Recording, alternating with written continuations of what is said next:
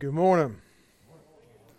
If you have your Bibles this morning, and I hope that you do, I invite you to turn me for the last time, at least officially, to the book of Jude, as we are concluding our time in Jude this morning, a journey that we started. I didn't actually look at the exact date. I think it was in June, if I'm not mistaken. This is week 13 of walking through this short letter. Could have spent more time on it, right?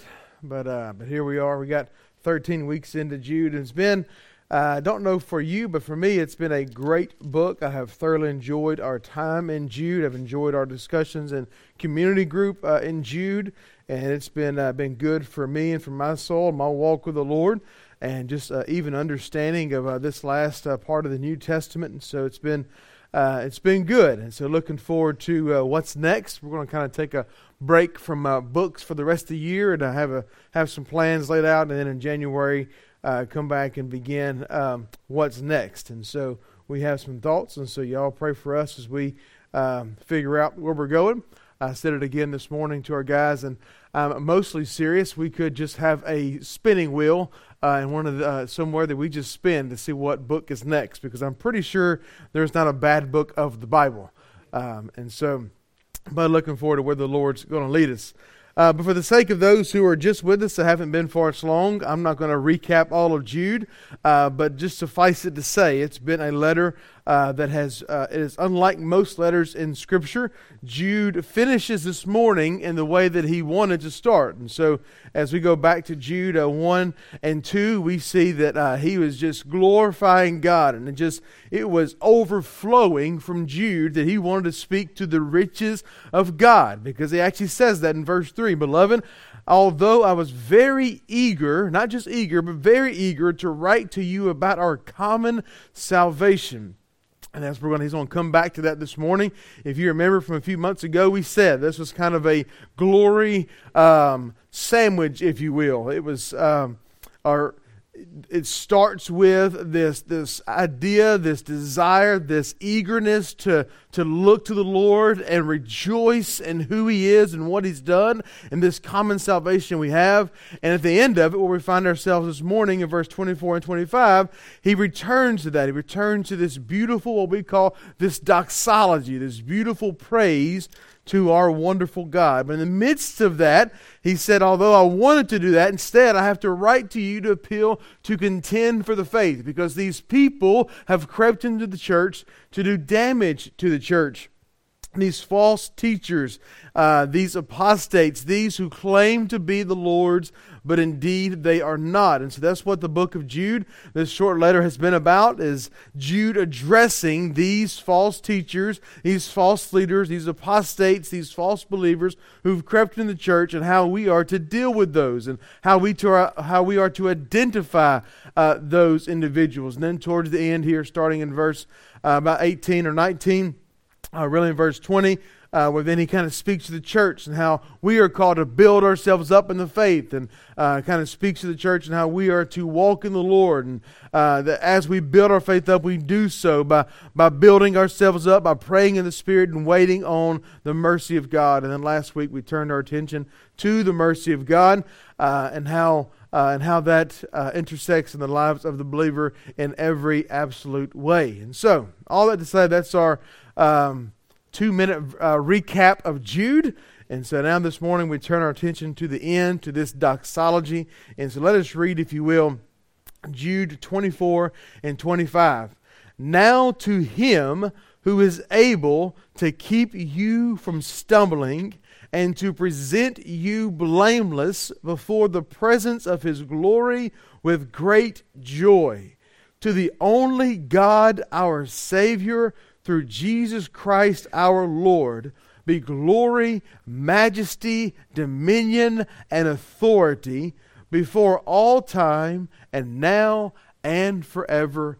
Amen." Let's pray. Lord, we do thank you for this morning. We thank you for a chance again to gather as your people. Thank you for an opportunity to worship, Lord, in so many different ways. You, our glorious God. And we thank you now as we come to this text, Lord. We thank you for this time that we've had in Jude and for the way that you've used it in our lives, in our hearts, and our spirits, Lord. And now as we conclude this book, as we walk through these last couple of verses, as we ask that you do every week, Lord, would you speak to us by your Spirit and for the glory of Christ. In His name we do pray. Amen. And so, if you were to take these two verses, you could distill them down into really one sentence, because the subject's kind of there in the beginning, the verb's there in the end, and just a whole lot of things are right there in the middle. You can really distill it down to this. You could distill it down to God be the glory. Specifically, now to Him be glory, majesty, dominion, and authority. And so there's a whole lot of other stuff that goes with that, and so we're going to unpack that this morning. But in this doxology, that's as simple as that. To God be the glory, majesty, dominion, and authority. Doxology is common in the New Testament letters, especially, but even in Psalms they are common, and so oftentimes they end a book, they end this letter with just praising the Lord, with praising God, with bringing glory to His name, because ultimately that should be the song of all of our lives, right? To bring glory to God. That should be the desire of every believer, to live for the glory of God. So in the midst of this, let us look at kind of some things that Jude says. To be specific, I believe that Jude points to three truths here, three more truths before he wraps up his book. I don't know if you can call this one of his triads, but it's one of, and we'll get to his last triad here at the very end. That's just his group of three that he's intentional with. But I believe there are three things that he's pointing here, and right before he puts his quill down, if you will. And the first is found there in verse 24.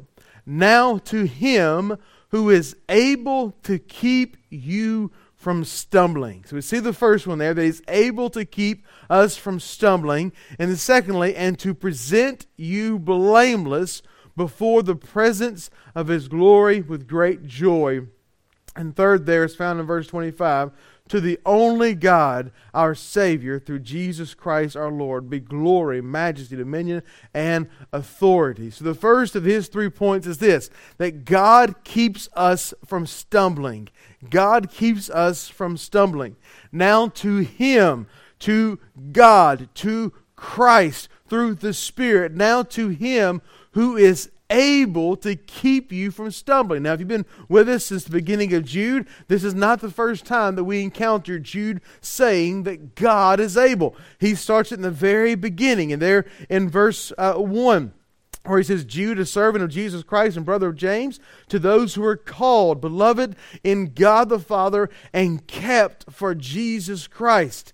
May mercy, peace, and love be multiplied to you. So we see from the very beginning, this what Jude puts forth is that we are kept for God.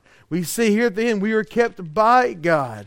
And we see in the middle there in verse 21, where this call to keep ourselves in the love of God. And so there is this picture, not necessarily this tension, if you will, but there's this picture of both God keeping His people and people keeping themselves in the love of God. And so there is this role that we both have to play. And this morning, he returns to He who is able to keep. Because are we able to keep ourselves in the love of God perfectly? Are we able to keep ourselves in the Lord and to the end? Absolutely not. It is God who is able to keep His people. God keeps us from stumbling. And we'll get here a little bit to kind of what sometimes we think this means and it doesn't, and we'll get to kind of a big picture of it. But specifically what Jude has in mind here when he says that God is able to keep us from stumbling, he's specifically saying that God keeps us from falling for false teachers. God keeps us. God is able to keep us from falling for false teachers. Jude addresses the obvious, immediate question of the text here. What if I stumble? What if I fall? What if I lose my step and make fools of us all? Sorry, that's a quote from possibly the greatest Christian rock band in the 1990s, DC Talk. I mean, that's where they got it from. But what if I stumble? This is the question Jude asks. What that God keeps us, not a question he asks, it's a statement that he makes, that he asserts, that he says with confidence this is true to him, to God, who is able to keep us from stumbling, to keep us from falling.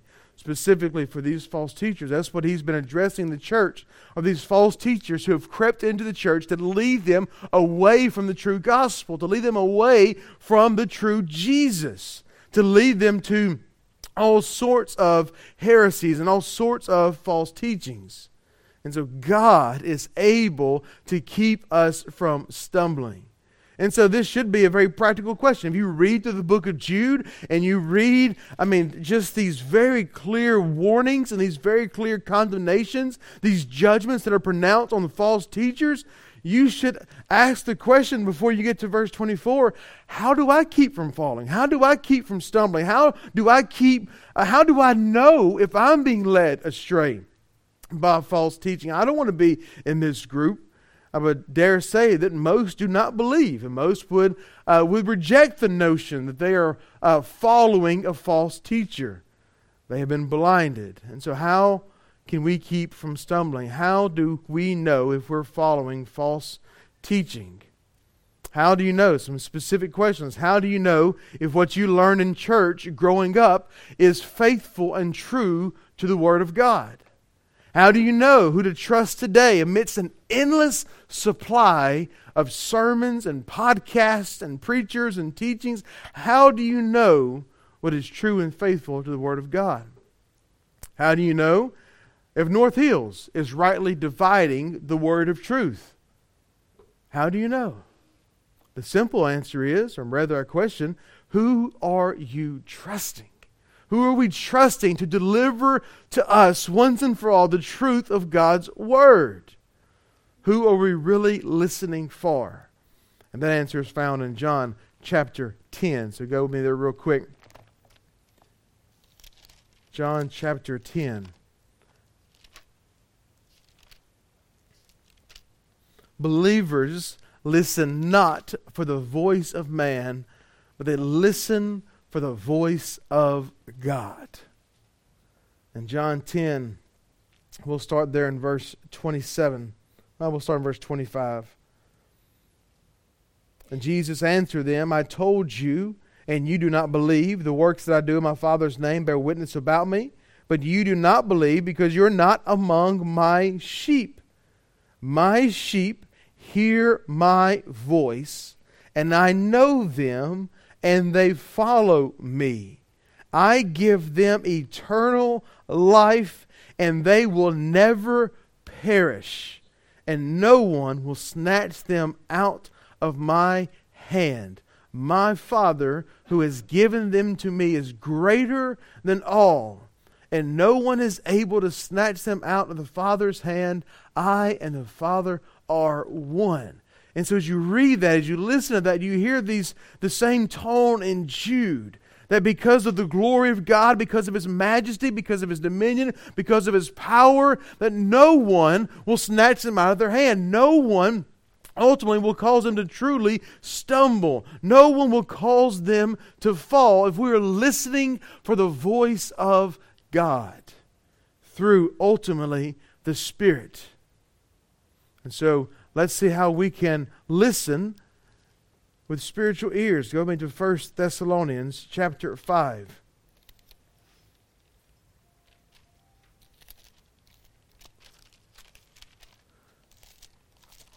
I can't find my books of the Bible this morning. 1 Thessalonians chapter 5. Where Paul has a similar benediction here, kind of into this letter to Thessalonica. 1 Thessalonians chapter 5, verse 12. So how do we listen for the voice of God? How do we know if we're hearing from the Spirit of truth? 1 Thessalonians 5:12 says, we ask you, brothers, to respect those. And what he does, he goes on to he's given these quick one-liners, if you will, to a degree of how to walk in the Lord. He says to respect those among you, to esteem those very highly in love, be at peace with those. I urge you, brothers, to admonish the idle and encourage the faint-hearted, help the weak, be patient with them all, so that no one repays evil for evil, but always seek to do good to one another and to everyone. Rejoice always, he says. Pray without ceasing. Give thanks in all circumstances, for this is the will of God in Christ Jesus for you. And then in verse 19, do not quench the Spirit. Do not despise prophecies, but test everything and hold fast to what is good. Abstain from every form of evil. So it is the Spirit that we look to. The Spirit of God leads us to all truth. Through the Spirit of God, God keeps us from stumbling. And that is how we as believers, and we say often here, and may we never forget the fundamental difference between believers and unbelievers is the Spirit of God dwells inside of us. And so if the Spirit of God is inside of us, and God's people hear His voice, and they follow Him, then the Spirit of God leads us to truth. Not to a truth, not to one or two truths, but to truth. To His truth. Truth is not just an idea or a concept. Truth is a person. It is Christ. And so the Spirit of God leads us to Jesus. The Spirit of God leads us to Christ. And God the Father uses the Spirit to lead us to Christ. And He keeps us from stumbling. But yet we still sin, do we not? And so He's not specifically talking about that He keeps us from sinning here. Wouldn't that be nice if through the Spirit of God He kept us from sinning and sin was no longer present in our body? Wouldn't that be nice? I'll go over to Romans chapter 7, just in case you think that's the case, and it's not the case. But Romans chapter 7, we'll start there in verse 15. Some of these I want to read kind of quick because we got places to go, things to do, right? Romans 7:15 says, and this is Paul speaking, and we can find this kind of idea and this truth in several places in Scripture, but I think hearing from Paul helps us because I don't think anyone argues that Paul loved the Lord. Paul served the Lord. Paul was an apostle, and he was preaching the gospel, and God used him in incredible ways in the birth of the church. But here's Paul, this great apostle, Romans 7:15, for I do not understand my own actions. Can anyone ever relate to that? As believers, that you just don't understand your own actions, your thoughts, your words. I do not do what I want, but I do the very thing I hate. Now, if I do what I do not want, I agree with the law, and that it is good. So now it is no longer I who do it, but sin that dwells within me. For I know that nothing good dwells in me, that is, in my flesh. For I have a desire to do what is right, but not the ability to carry it out. We are not able to carry out even living for the Lord on our own.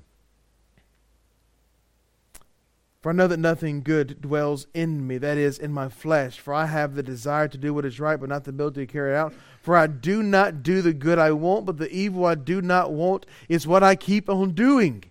Now, if I do what I do not want, it is no longer I who do it, but sin that dwells in me. So I find it to be a law that when I want to do right, evil lies close at hand. For I delight in the law of God in my inner being, but I see in my members another law, waging war against the law of my mind and making me captive to the law of sin that dwells in my members. Wretched man that I am, who will deliver me from this body of death?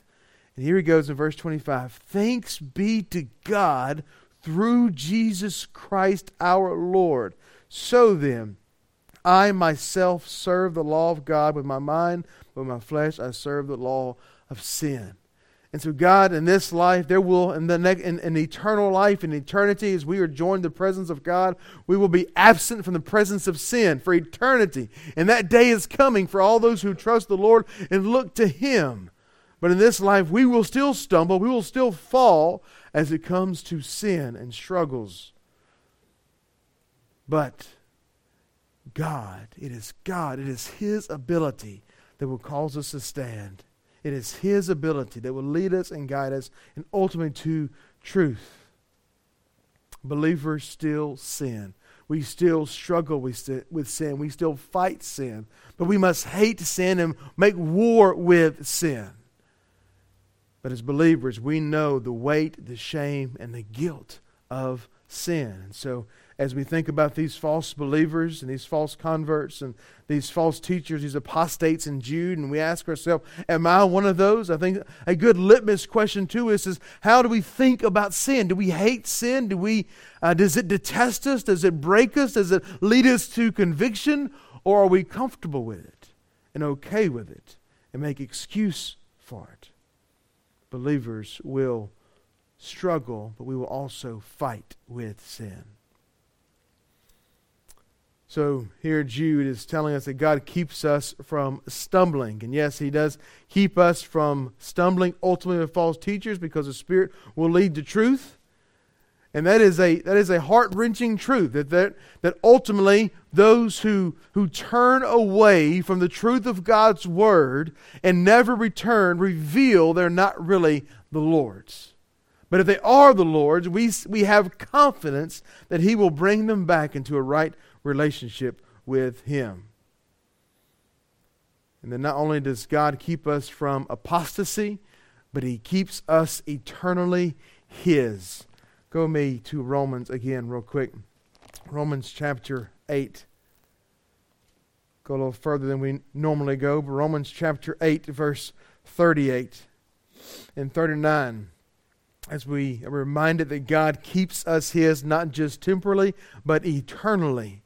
For I am sure that neither death, nor life, nor angels, nor rulers, nor things present, nor things to come, nor powers, nor height, nor depth, nor anything else in all creation will be able to separate us from the love of God in Christ Jesus our Lord. Could Paul be any more emphatic? Could it be any more clear that there is nothing that will separate us from the Lord? There's nothing that will separate us from Christ. Nothing, as John says, will snatch us out of His hand.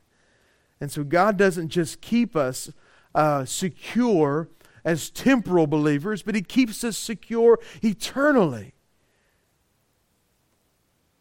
And then it's not up to us to keep ourselves in the faith.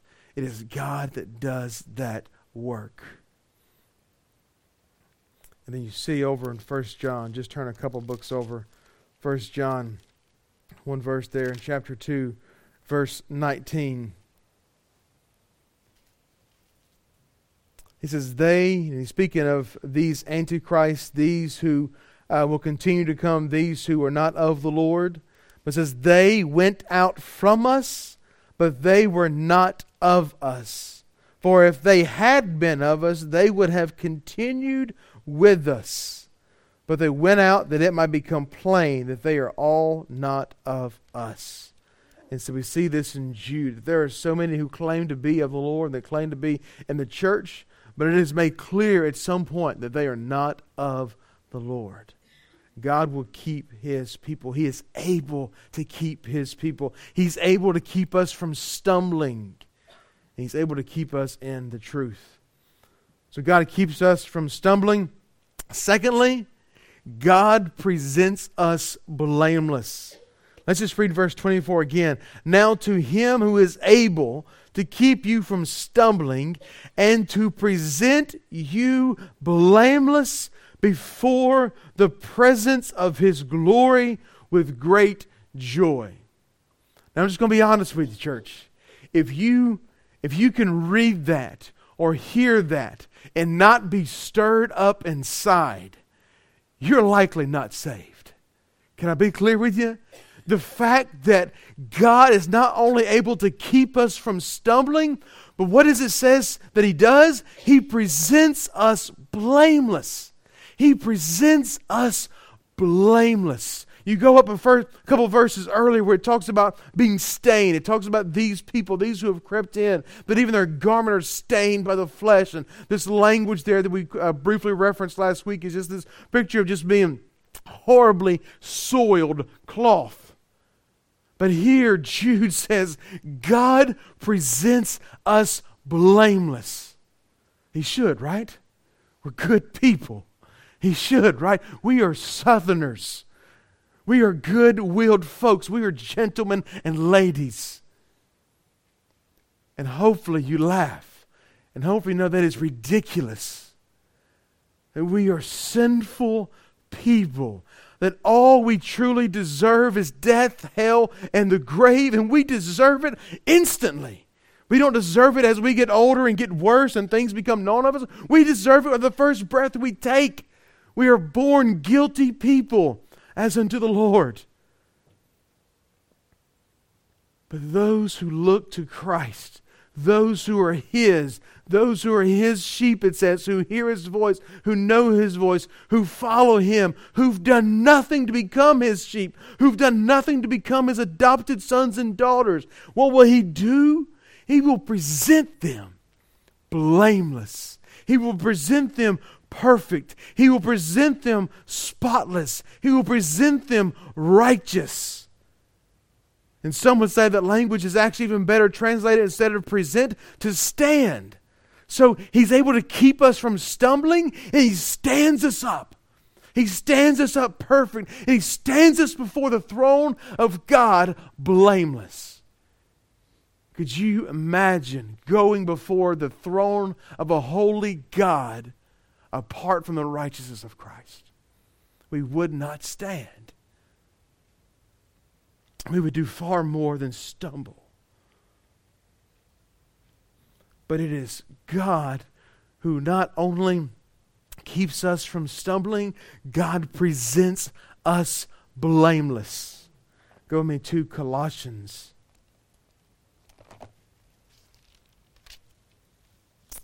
First cousin of Ephesians, if you will. Colossians chapter 1, verse 21. And you who once were alienated and hostile in mind, doing evil deeds. So he just described all of us. In case you were thinking he was talking about your neighbor or someone you saw on Facebook this morning or someone you saw on the news, he's talking about us. We were alienated. We were hostile in mind. We were doing evil deeds, as Paul tells us in Ephesians chapter 2. He is now reconciled in His body of flesh by His death in order to present you, in order to stand you up, in order to present you what? Holy and blameless and above reproach before Him. If indeed you continue in the faith. And we've walked through that so many times. It's not that if we're good enough to continue in the faith and we find ourselves in the Lord surely, but if we're surely in the Lord, then we will continue in the faith. We will continue to be stable and steadfast, not shifting from the hope of the gospel that we have heard, which has been proclaimed in all creation under heaven, and of which I, Paul, became a minister. This is the heart of the gospel. John chapter 17, verse 20.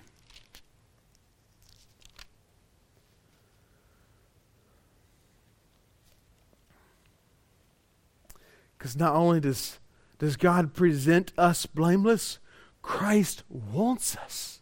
Christ wants us that He might present us. He says it clearly in His high priestly prayer towards the end.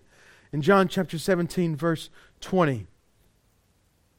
I do not ask for these only, but also for those who will believe in me through their word, that they may all be one, just as you, Father, are in me and I in you, and they also may be in us, so that the world may believe that you sent me. So Jesus is praying for His people, that we might have unity.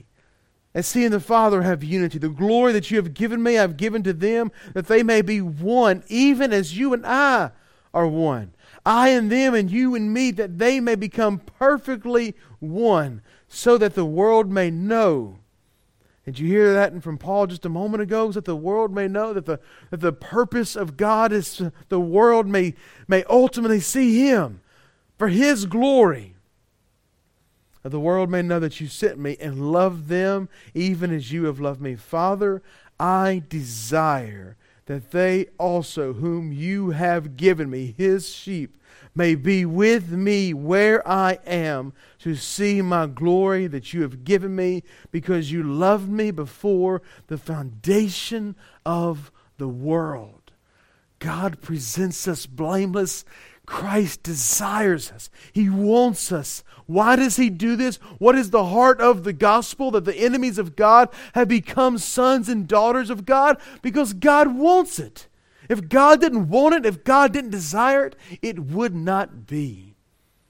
But because God wants it, because of His glory, majesty, dominion, and authority, God sits in the heavens and does as He pleases. And what pleases God is to establish His people, to keep them from stumbling, to save His people, to sustain His people, and to stand His people up as they are presented blameless, as they go from enemies of God to sons and daughters of God. And that is the heart of the gospel.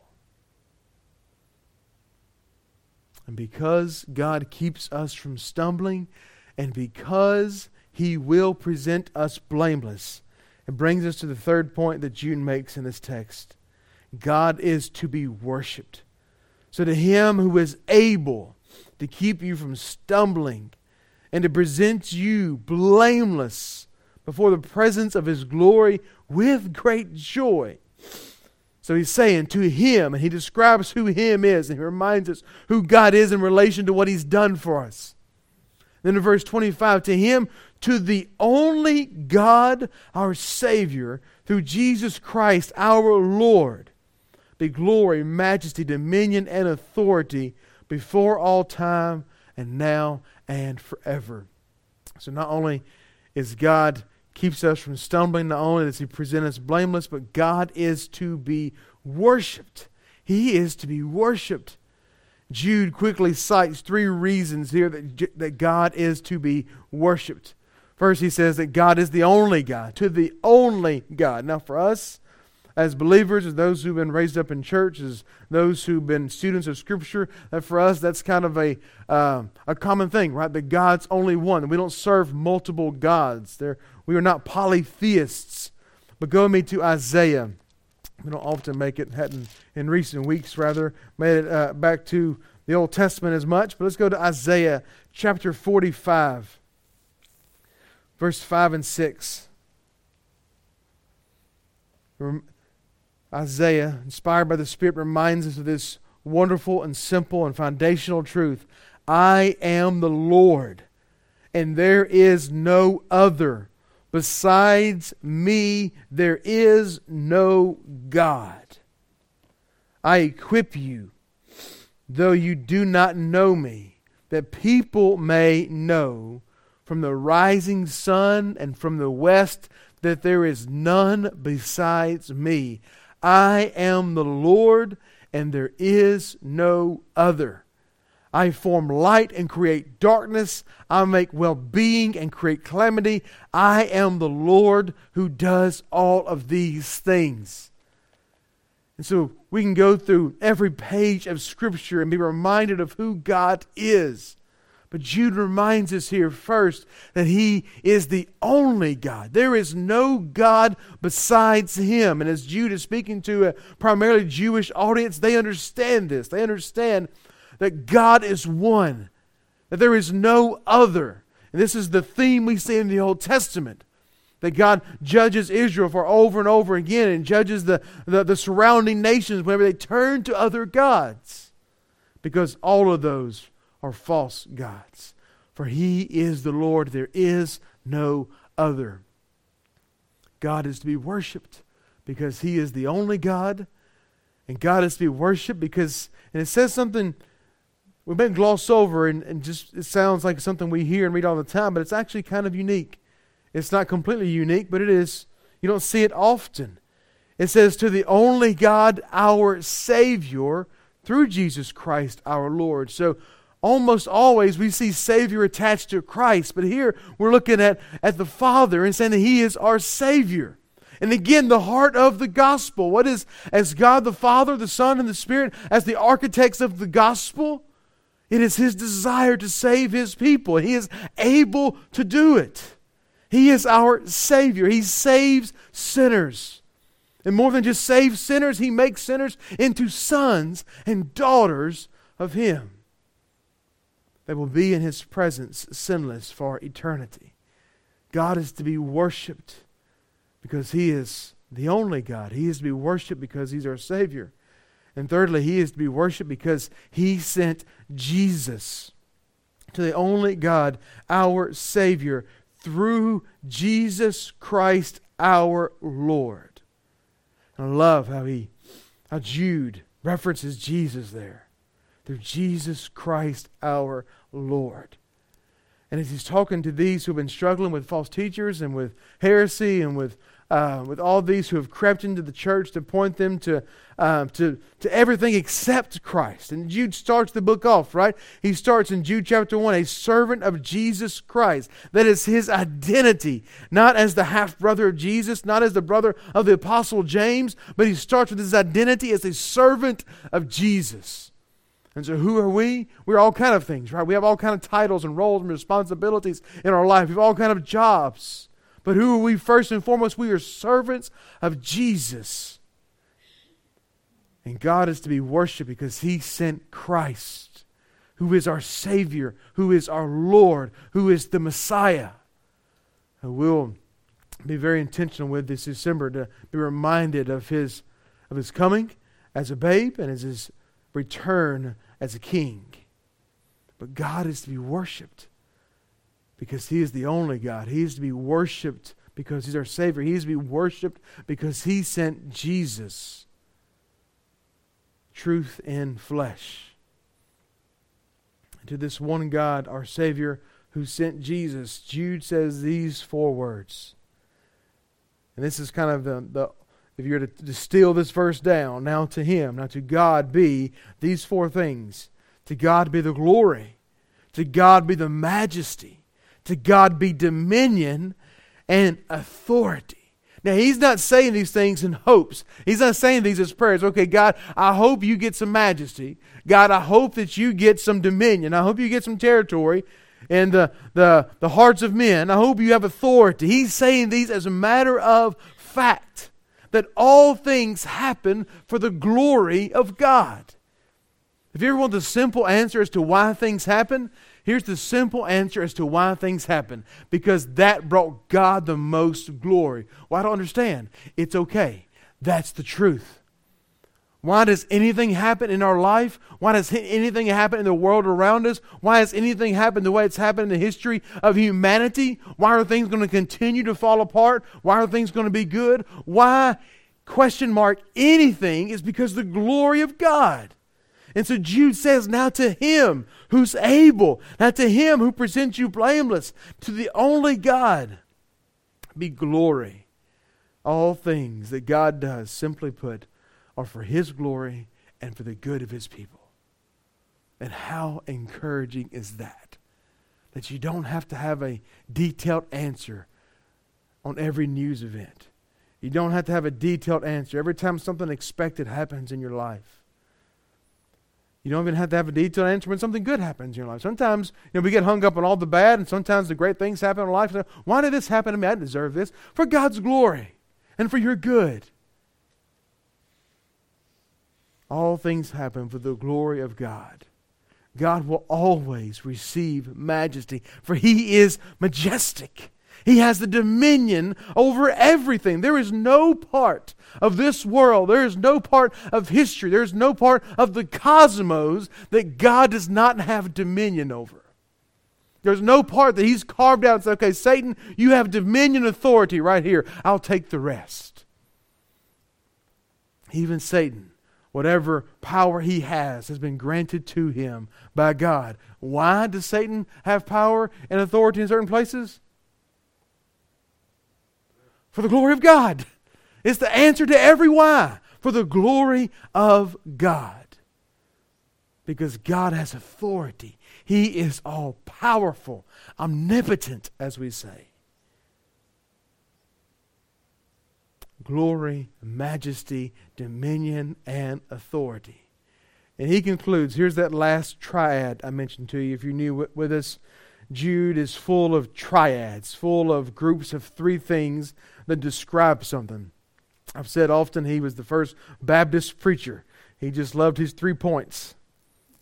And so here's his last 3 points. Before all time and now and forever. In case you missed that, that's his way of saying past, present, and future.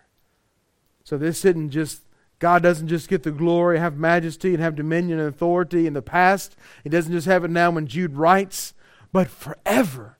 Eternity past, in every present, and in every future, God has these things. God is these things. God is able to do these things. And God will present His people blameless before Him. In the past, in the present, in the future, before all time, and now, and forever. Amen. So as we conclude our study of Jude, let us end our time as Jude ended, by pouring out great praise, great worship, a life of worship. As we say often, and I was reminded this morning, even looking at our handout, if you look at our order of our service, there's one word that follows every single thing that we do. It's worship.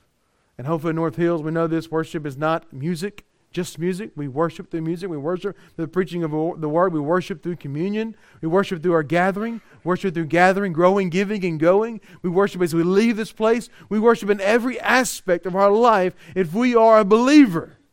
And so as Jude turns his attention to worshiping and praising God for who He is and what He's done, may we live our life as a doxology. May we live our life as a living worship service to the Lord. May it be clear in our life that God is one. May it be clear in our life that there is no other God on the throne of our heart. For if we are a believer, there is none other. But let us live a life by pouring out great praise to God the Father, the Son, and the Holy Spirit.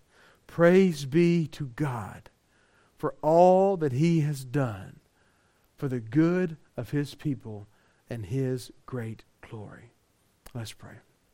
Lord, I thank You for this morning. I thank You for a chance to turn to Your Word. I thank You for a chance to be reminded of how absolutely amazing You are, and for all that You have done for us, an undeserving people. You have made us Your people. You will keep us Your people, and You will present us as Your unblemished people because of Christ. So may that not just change our expectation of eternity, but may it change how we live today. And we be eager to share that joy with those that You have placed in our life. As we come now, Lord, to the communion table, as we sing again, Lord, as we give, as we leave this place, may everything done be done for Your glory. May we respond in faith and obedience to You.